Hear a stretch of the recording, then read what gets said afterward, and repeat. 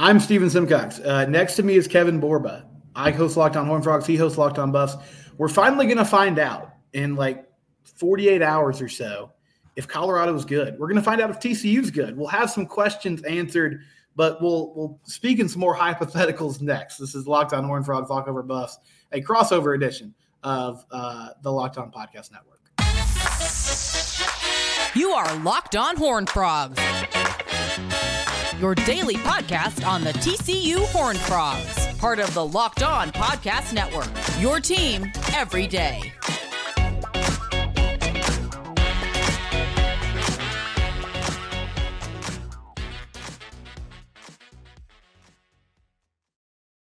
Welcome to a crossover edition of Locked On Horned Frogs and Locked On Buffs. I'm Steven Simcox.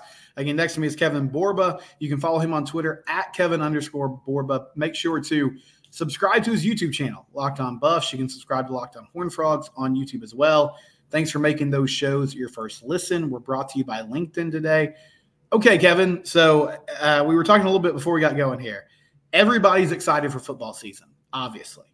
But I feel like for you, there's probably more juice and energy than normal because there's so many questions about this Colorado team. And you could spin it and say, like, this is going to be an amazing thing. You could spin it and say could be a train wreck.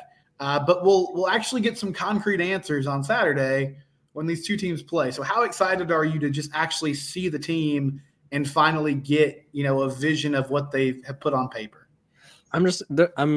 To answer your question, I'm super excited. College football is back, which is why we all do what we do. Mm-hmm. It's exciting in general, but yeah, like you talked about, it's kind of crazy. I'm making like radio appearances and podcast appearances, and people will ask me about the team, and there's only so much I could give because obviously I see the well-off videos. I talk to people who are there because obviously I'm in California, so I talk to people that are taking in practices or whatever it may be, and it's like you can only get so much from that. The eye test, I'm not a big proponent of the quote-unquote eye test that the playoff committee uses, but I mean, it kind of applies here where it's like I really would just like to see things go down in person, and so I'm excited to see what this team ends up being.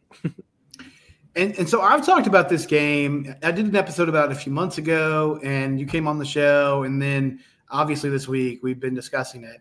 And one thing that has stood out to me is I feel like I've given Deion and this group adequate respect. They've really overhauled this roster. There are a lot of fans of Colorado, fans of Coach Prime, that have been like, you don't understand like the talent level that's coming in to Fort Worth on Saturday. Which might be true, but I'm just curious from your perspective, aside from the obvious names like Travis Hunter, Deion Sanders, and then it's weird because I'm so tunnel vision on the transfers. They also have freshmen that are coming in as well. Like somebody told me the other day, they were like, well, they have two receivers that are in the top, 300 recruits. And I'm like, okay, yeah, I wasn't even really thinking about that aspect. But of the newcomers, besides the obvious two guys, who were a few names that you're most excited to see or that people should know going into the game Saturday?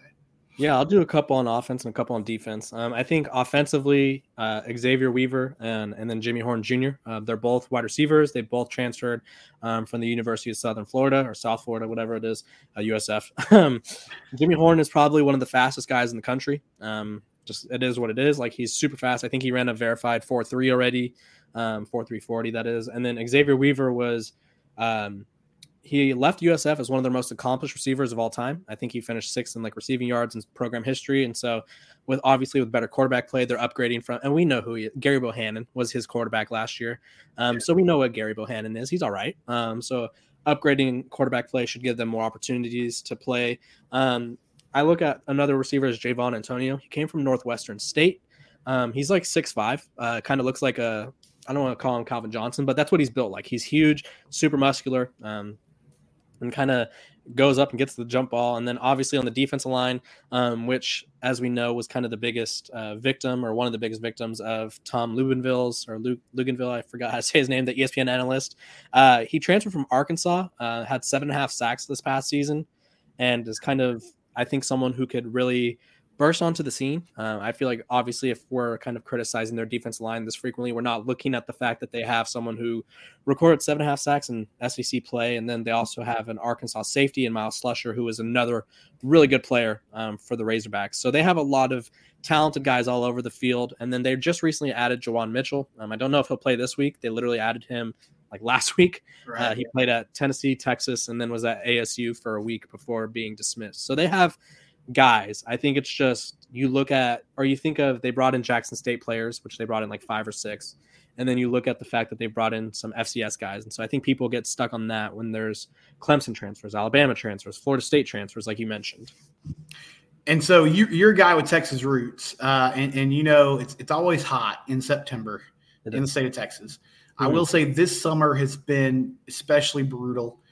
So one thing from a TCU standpoint, fans have been like, listen, the heat index is going to be over 100 degrees. It's going to be really hot on the field. Has Deion talked about that? Is that something that they're concerned about? I know they're accounting for it, but do you think that'll be a legitimate factor in the game Saturday? I want to say no. I think obviously it's going to be hot and both teams have to play in the heat and both teams are going to get fatigued and there's going to be adrenaline. I'm looking at the weather right now in Colorado and it's 90 degrees. Obviously that's not 100 and whatever you said, but right. 90 degrees in the mountains may feel just as warm as it does there. Plus you got to keep in mind, we've been talking about all these transfers and all the players that Coach Prime brought in. A bunch of them are from Florida. So they're from the humidity. They're from these areas. And so I think they'll probably get there. They'll warm up and get used to the heat, but I don't think it'll be as big of a factor as people are making it seem. I think when we think of Colorado, it's like, oh, it's the winter wonderland. But no, it gets toasty out there. It's humid. They're in the mountains, so they're just as close to the sun as anybody. So I think it'll play a little factor, but I don't think it's going to be like we lost this game because it was 102 degrees, you know? Right. I did an episode Wednesday about the trenches, so offensive and defensive line. And honestly, you mentioned the defensive line. When I started to look at the D-line for Colorado, I was like, okay, well, they have a pretty good combination of both guys that have put up numbers in the Power 5 level and then players that you would think could give them some depth, right? Like just give them a good snap count. I'm not really sure about that Colorado offensive line. So when you look at those two sides of the ball, do you think they're good enough to hold up? And I guess which one would give you bigger concerns going into the season? Yeah, the defensive line I trust way more than the offensive line. You kind of mentioned it. They have guys like Leonard Payne, who played a lot at Fresno State. They have guys like Amari McNeil or a guy from Florida State. His name's slipping my mind, Bishop Thomas. They were both backups there at Tennessee and Florida State, but they are still Power 5 guys. They're big bodies. They brought in Savell Smalls, who's a former 5-star recruit from Washington. Like I mentioned earlier, they have Jordan Dominic. They have Shane Cokes, who came from Dartmouth and was very productive there. And now he's kind of emerged as one of the leaders. And so I look at that defense line. I'm like, they have bodies, they have experience, and they have guys who I think can make plays. But then I look at the offense line, and I did an episode about this a couple days ago, and the fans of Colorado were not too pleased with it. The offense line is very shaky at best, I would say. One of their best offensive linemen, was just ruled ineligible by the NCAA due to the transfer, 2-time transfer rule, which I think is ridiculous. To go on a quick tangent, the NCAA kind of made it seem like they cared about mental health. So when a kid transfers to a school where he no longer has to pay out of pocket for mental health resources, and it's just a better situation for his mental health, and he's not eligible. Seems interesting to me. But yeah, they lost him, and the offensive line was kind of the unit that was already shaky as it is. And so they're bringing in a lot of guys who I think the offensive line is the one position group where you could look at it and be like, okay, he played at the FCS level, but does that translate? Right. I think skill positions like receiver, like I mentioned earlier, Javon Antonio from Northwestern State, you're like, it's not a Power 5. It's not FCS. It was a D2 school, I believe. But does it translate? If he's a skill guy and he's got the size, maybe he just didn't have the grades, or maybe he just didn't get the proper looks. Maybe he's a late bloomer. Offensive line, they're a little undersized at some positions. They do have some big bodies. I won't take that away from them, but they're undersized and inexperienced. And so that's my concern. But Shedeur Sanders can kind of move a little bit, so that should help. But that is my biggest question on the team. Okay. Yeah. And that's good perspective, because obviously that's going to be a huge part of this ball game. And then moving forward, keeping that quarterback upright. Sean Lewis, huge name in the offseason, former head coach at Kent State. Mm-hmm. we know both these teams, I expect, are going to run, are going to go fast, they're going to have tempo. Besides just the speed of it, what can you kind of expect from his offense on Saturday? Yeah, I think we just talked about the offense line being a weakness. I think we can expect speed, and they're going to be getting the ball out quick. I think they're just going to try to put the offensive line in positions to succeed. You obviously, if you're not confident in them, you don't want them to try and block for Shedeur Sanders as he waits for plays to develop downfield. Now, I'm not saying that they won't take shots down the field, but I think they're going to go quick and try to get everybody comfortable. I think they're going to try to use the running game the best they can, kind of take the pressure off Shedeur Sanders. And realistically, this is what Colorado's advantage is. And Sonny Dykes talked about it. I think it was last week. There's no really film on anybody on this team right now. Like, obviously, There's film from Jackson State. There's film from USF. There's film from Kent State. But there's different players everywhere. So that's kind of the advantage that they have. And if I'm Sean Lewis, maybe I throw out a couple different looks that I didn't even show at Kent State. Maybe I throw out a couple of plays or schemes that we haven't really been using. Just kind of make it confusing and difficult for TCU before they can really hone in or kind of start attacking that offensive line. And so, final thing before we kind of flip the script here, when I'm looking at this team, there's talent, especially the skill positions. Do you think secondary is where Colorado feels like they're at their best with kind of the combination of young talent and some experienced guys as well? Yeah, I think the secondary is probably their deepest outside of receiver, because I love their receiver group. They just have speed and athleticism everywhere. But the secondary is starting caliber guys all over the place. Obviously, there's Travis Hunter locking down one spot. And I wrote about it yesterday over on Athlon. Cormani McClain, the 5-star recruit, was expected to come in and start right away. There's two other guys that are pushing for that other corner spot that it's so close that Coach Prime himself said that it just depends who comes off the bus first. That's how close it is for that corner spot. So they have a 5-star who will probably start eventually. That's kind of waiting in the wings. And then their safeties, they have, I think it's 6 or 7 guys that started somewhere else last year. So it's not like they brought in guys that were inexperienced. They have a guy that played a lot at Florida State. They have a guy that started at Kentucky. They had a guy that was all everything at Southern Utah. They have Shiloh Sanders, who played at Jackson State in South Carolina. And so that secondary is very deep. Miles Slusher, who I mentioned earlier from Arkansas. It's so hard to remember everybody because there's so many talented secondary members. And it's crazy because at most there's 3 safeties on the field, and that's probably their deepest position. And so they have a lot of depth there. So I think that's a good thing when you think of how much passing there is in the modern college football era. When we come back, TCU also has a lot of new faces. Kevin will ask me about that, along with Chandler Morris, new quarterback for the Frogs. That's coming up here on this crossover edition. Do you want to mention one of our great sponsors, though? LinkedIn. If you need to hire somebody, use LinkedIn. Listen, it can feel like a high-stakes wager when you're trying to find talent for your small business. You want to be 100% certain you have access to the best qualified candidates available. So use LinkedIn Jobs. Everybody knows LinkedIn is the place to go when you need to find work. LinkedIn Jobs will help you find the right people for your team faster, and it's free. You can add your job to their hiring frame and to your LinkedIn profile to spread the word that you're hiring, and they have simple tools like screening questions that make it easy for you to weed out people that might not make sense for the position. And you can quickly prioritize who you'd like to interview and hire. Don't waste time. Use LinkedIn. Small businesses rate LinkedIn Jobs #1 in delivering quality hires versus leading competitors. LinkedIn Jobs helps you find the qualified candidates you want to talk to, and they do it faster. Post your job for free at linkedin.com/lockedoncollege. You see it on the screen there if you're watching on YouTube. linkedin.com/lockedoncollege.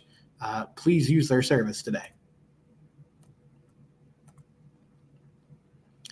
All right, Kevin, what's on your mind as Colorado takes on TCU here in a couple of days now? Yeah, I'm taking over the show now. I think, okay, obviously I understand TCU's 20.5-point favorites or 21-point favorites by now. Who knows what the line is. But I'm looking at last season's matchup. And this is just using my favorite property, the transitive property, okay? That game was an ugly watch for the first half or so. Chandler Morris was playing quarterback for TCU before he went down with an injury. And we looked at how that Colorado team did. They finished the season 1-11, okay? So bear with me. Chandler Morris struggled against that team. And I would say Coach Prime has upgraded the roster at Colorado. So theoretically, using the transitive property, of course, how good is Chandler Morris going to be? And why is TCU so favored, even though we saw him struggle against a worse team last season? Now put it all together for me, Stephen. No, I think it's a fair question. I mean, I feel like TCU was in sort of a similar situation as Colorado is in now going into last season. Brand new head coach, new staff, not this many new faces. They actually did have the core group from the previous years, but did add a lot of players in the transfer portal. The things I remember from that first half of action, there was a lightning delay. I think that game started like an hour and a half later than it was expected to. And I feel like the guys came out pretty amped. And, yeah, Chandler missed some throws. He definitely didn't look great. Now, they started to get it going in the second half of that ball game before he twisted his knee, but they mainly did it running the football. And he didn't play last year, but I feel like he got a lot of, reps in practice. He's been around for 4 seasons, so it's this weird thing where is he a known commodity? No, but like you feel like he's a veteran, so I guess we'll find out when the bullets actually start flying. I think the team has a chip on their shoulder following an embarrassing loss in the national championship game. They do have a new offensive coordinator in Kendall Briles, and so they're running a new system. But I just believe that they have a good understanding of what Coach Dykes and the staff expects from them. And they added talent. I don't know. It's always tricky. There's a narrative around TCU that they feel like they're actually physically like in a better situation than they were last season with some of the talent they have on their roster. The bottom line is they have to go win the games because they haven't done that yet, and last year's team did. But I think Chandler Morris has good pieces around him. They're running an offense that he ran at Highland Park in high school when he played under Randy Allen. It's going to be a lot of tempo, a lot of RPO, and they believe that they're ready to rock and roll. I think there's a lot more continuity, with this group, obviously, than there is with this Colorado team. And so it is one of the huge sort of question marks around the season, and it's going to be predicated around his play. But, the word from the staff was that Chandler is really accurate. And there were times last year where he looked, as good as Max Duggan did, and he won that job coming into the season. But Max was just the guy, and they weren't going to change that up in the middle of an incredible hot streak that he was on, and he really took that team and ran with it. So, when you put it like that on the surface, it sounds a little strange, but I believe that this group has a lot more going for them from a continuity standpoint than Colorado does at the moment. Okay. I feel like the thing with me and Chandler, not me and Chandler, I don't know, but I feel like the thing that gets me with Chandler Morris is like, obviously it feels like we're reliving the same cycle as we did last year. If you feel me, obviously going into fall camp or spring camp and heading into the season last year, he beat out Max Duggan. Like it was like not even close according to Sonny Dykes. Like it was like Chandler Morris sounded like he was a world's better at quarterback. And then he comes in, and I think it's fair to say he was mediocre at best. I think the lights were a little bright for him. Maybe he was a little amped up or whatever it was. But I feel like we're kind of reliving this. Obviously, there's no quarterback pushing him as much as there was Max Duggan, but it feels like we're reliving the conversation of like, okay, he's really good in the offseason. It's going to translate this time. And obviously, there's a new system for him, and there's new teammates like John Paul Richardson and JoJo Earl to work with. You don't have Quentin Johnson anymore, but that's kind of that's my biggest question mark. I think people have explained it to me hundreds of times, and until I see Chandler Morris go out there and play well, I'm just going to question him. But talk to me about the offense, because you lose guys like Quentin Johnson. I think you lost your entire running back stable, if I'm not mistaken, like all of the ones that contributed the most, at least. Yeah, that's a fair assessment. You lost some key receivers as well. Talk to me about the new guys, what to expect, and kind of it feels similar to Colorado because you're relying on transfers, some of which have proven themselves and some of which were names that just didn't get a chance yet. So talk to me about that. Well, from a running back perspective, I mean, Monty Bailey's coming back, and he got some carries last year, but obviously not the production that Kendre Miller and Amari DiMercado had. He transferred in from the University of Louisiana the previous offseason, and so he'll be running back one. They brought in Trey Sanders from Alabama as the other running back, who played a little bit for the Crimson Tide. He had a really nasty car accident a few seasons ago, and he's still working his way back. So I think Trey they complement each other well, at least on paper. Amani's kind of shot out of a cannon. He's explosive. Sanders is more of your patient, runner where he's stringing the line of scrimmage out. He's going to find yardage. He's going to try to break through and get yards after contact. And then the wide receiver position, Savion Williams is coming back, who was a big part of their team that went to the national championship last year. John Paul Richardson, who you mentioned from Oklahoma State, who had over 600 yards receiving for the Pokes last year. JoJo Earl, transfer from Alabama. Jared Wiley was involved in the offense a lot last season at tight end. He's back. Jack Besh is a guy they're excited about from LSU. He's a freshman All-American a few seasons ago for the Tigers. And then some more kind of question mark guys just because they haven't really done it. Dalen Wright from Minnesota. He was at A&M, then he went to Minnesota. Now he's here. Big outside receiver. And Warren Thompson, who's kind of followed Kendall Briles just about wherever he's been, but he's now on campus at Fort Worth. And Cordell Russell, their true freshman. So, I mean, I think, yes, there's definitely some players that you're looking more at projection than production. But I would say the biggest difference is, I mean, Colorado has a lot of guys that did things at South Florida or at Jackson State. And, I mean, with Wiley and Williams, we're talking about two players that were factors on a team that went to the national title game last year. John Paul Richardson was one of the leading receivers at Oklahoma State. So there's more proven production. But, yeah, you're still going on some guys on the outside especially that haven't put up huge numbers and are going to have to prove it on the field before everyone really believes it. Yeah, I feel like these teams are much more similar than people realize. I think there's a lot of similarities in the fact that there are a lot of transfers all over the place. There's a lot of guys looking to step into new roles that maybe they were the backup at their previous school, and maybe this is their first opportunity. I wanted to talk about the defense before we kind of move on to our predictions about the game and stuff. Last season, you guys won a lot of close games. I think you. Do you know the number off the top of your head before I continue? I think it was like one score games. Yeah, one score games. Yeah. It was I don't. I mean, Baylor was a one-score game. I think West Virginia might have ended up being a one-score game. SMU, right? There were probably 4 or 5 at least. So a lot of one-score games. Those could go either way. And then you make it to the playoff, kind of have your way with Michigan, but then Georgia blows you out. Kind of, I don't want to say exposes your defense, but if I'm Colorado, I'm watching that Georgia film repeatedly on offense. If I'm Sean Lewis, that's what I'm watching. And I'm going, okay, this is what Georgia did. Obviously, Colorado's not Georgia. I'm not claiming that they are Georgia, but that's the blueprint right there. So what has that defense improved, lost, and how can they kind of build up to be in better situation than they were last year?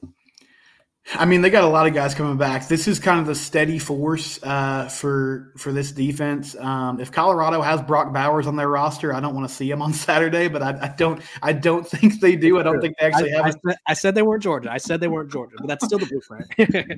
Yeah, I mean, I would say the blueprint, to your point, is you want to get these safeties in coverage situations. You know, it's a 3-3-5 scheme, and so you have some guys. I would say Mark Perry fits this mold, which Colorado fans would probably be familiar with that name. You might have some different thoughts than TCU fans do about him. Mark was pretty solid for us last year. And some guys that are more down in the box, okay? You know, they're more there to be in run support, be kind of like an extra linebacker. And so Georgia and Michigan both, I think, isolated those players in coverage situations because the corners, Josh Newton and Travius Hodges-Tomlinson, were really good. And I think TCU, again, has really good corners. Josh Newton's back. Avery Helm is coming over from Florida, and he should be at the other corner spot. And so I would say, yeah, they're going to probably want to target Mark Perry, Bud Clark, Josh Foster, and that'll be something that everybody tries to do. I don't think they have the personnel to do it as well as Georgia and Michigan and Kansas State did, but I'm sure that Sean Lewis is watching that film and he's like, you know, that's what I want to try to get at. But I think overall this defense is a lot more steady than the offense. You're in year 2 of Joe Gillespie's scheme. These linebackers are, for the most part, they're back. Jamoy Hodge, Johnny Hodges, Shad Banks, Nnamdi Abizor are all guys that played last year for them, a lot of snaps. I talked about the secondary. You're bringing all your safeties back, and you're replacing one corner, but he's got good Power 5 experience. He played in the SEC. So, again, though, I think the question's going to be, what does Colorado run? And Sonny Dykes has said, I don't know.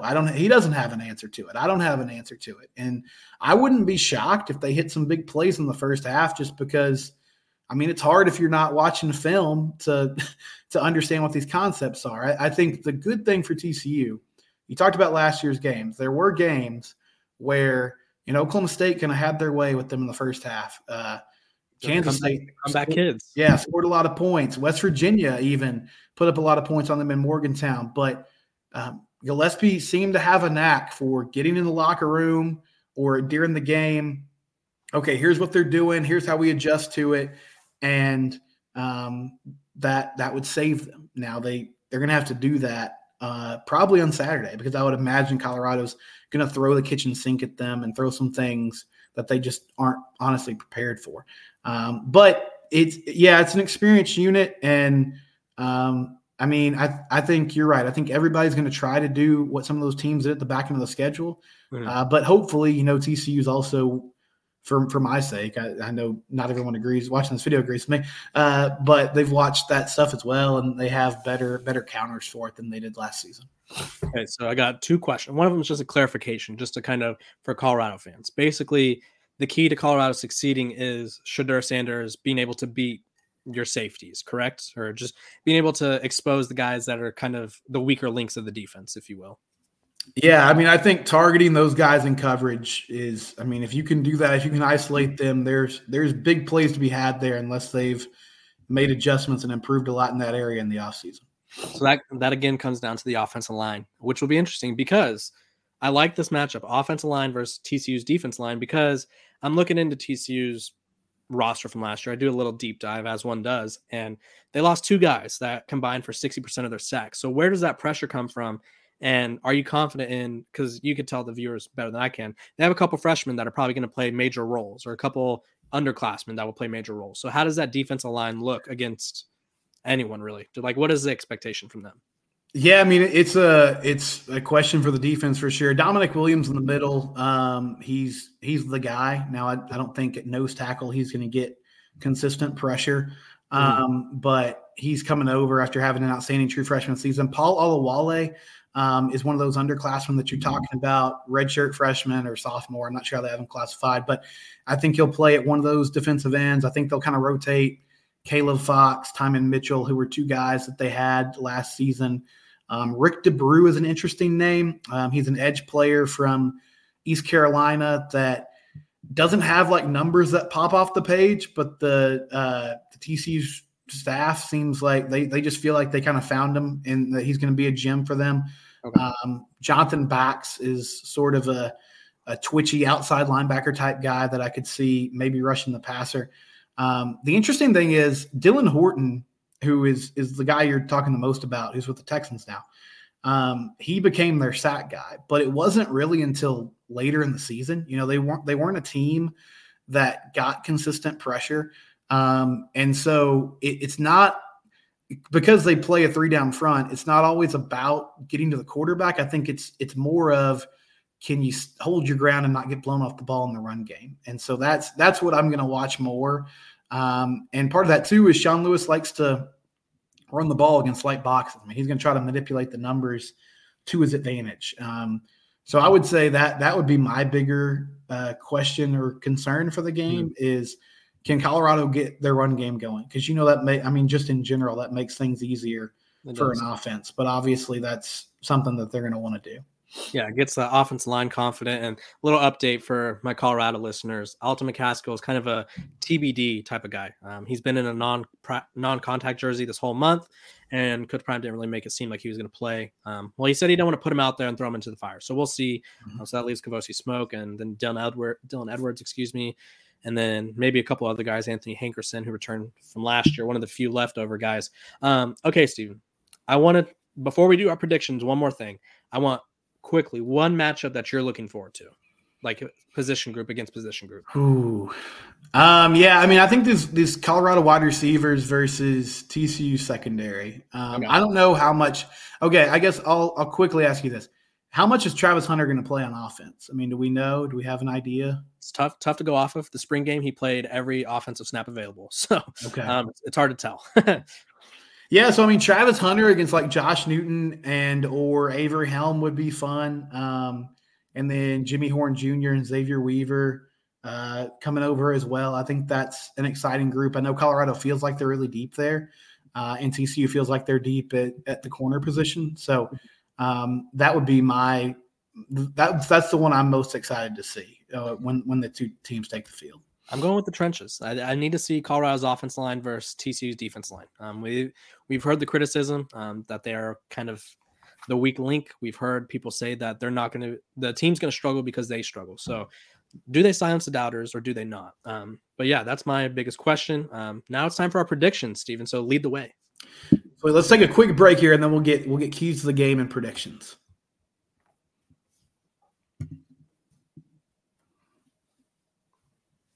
All right, Kevin, give me one or two. You talked about matchups. Give me just one or two keys for Colorado. If they win this game, how does it get done? Yeah, I think the main key is protecting Deion Sanders. If this offense is going to go at all, they need him to have some time. It doesn't matter how athletic of a quarterback you are. It's hard to make plays when you're always running for your life. And then the other one, I think they need to pressure Chandler Morris. I think if they want to win this game, they need to make Chandler Morris uncomfortable and kind of make him go back to his, I guess, last year's debut when he was kind of struggling and overthrowing the ball and kind of just not looking like he was as advertised. What about you? What's the key for TCU? Yeah, I mean, I'll say Sonny's talked a lot about how they're trying to just focus on themselves because of the challenge of preparing for this team. So, I mean, I think football 101, not turning the ball over, not committing stupid penalties, don't give up like a special teams touchdown, any sort of easy scores, easy plays for Colorado have to be, just a big no for the game. And then I think offensively, they're going to need to score. I feel like they can win this game comfortably, but with the unknown of Colorado's offense and team in general, I believe that's the side of the ball where they can exploit things more because, regardless of what they kind of do on defense, if TCU can get the ball in their playmakers' hands, hopefully they can make some plays. Okay, Kevin, moment of truth here. I'm sure nobody will remember this or hold us to it, but let's get our predictions for Saturday. What do you think happens? So I think Colorado covers. I think the 20-point spread. There's just too many variables that have changed for both teams. And it's game one, so nobody's going to be perfect. I'm also factoring that in. So I think Colorado covers. This has been a game that I've consistently said that I see TCU winning by a touchdown or two. I think Colorado wins the Nebraska game, but that's not what this episode's about. I think TCU, like you alluded to it earlier, they just made it to the championship. They returned more. And obviously I think there's just kind of a different energy around them. I think Colorado, they're going to be answering a lot of questions as they go, is what it feels like. And I think this team will hit their stride eventually. I just feel like they have to work through some kinks. And I think that's kind of going to be the result of this game. Yeah, I'm going to pick TCU as well. I mean, just straight up. The covering aspect is fascinating. I felt a lot more confident about them covering before I really dug into the Colorado roster this week. I think, I still have questions about Colorado being cohesive. But from a skill position standpoint, I feel like they're solid. And you talked about game one. It's just really hard to play a perfect game in game one. There's bound to be some mistakes. But I'll stick with my prediction. I think they end up covering, but I could see this being a close game in the first half. Please let us know, and I know you will. I don't really have to ask. I've seen the passion of both fan bases this week. Yes. You can argue in the comments here on YouTube. You can also tweet at us. I'm at Simcox Steven. That's at Kevin_Bohr. But Kevin, anything else you want to plug before we go here? No, just you can follow my writing work over at Athlon. I'm covering Colorado and the whole Pac-12 for what will be the last year of the Pac-12 probably. So it's an exciting year of great football. Looking forward to seeing this college football season get started. This was fun, and we'll have some concrete evidence on Saturday night, which will be good to see. This is Locked On Crossover Edition. It's your team every day.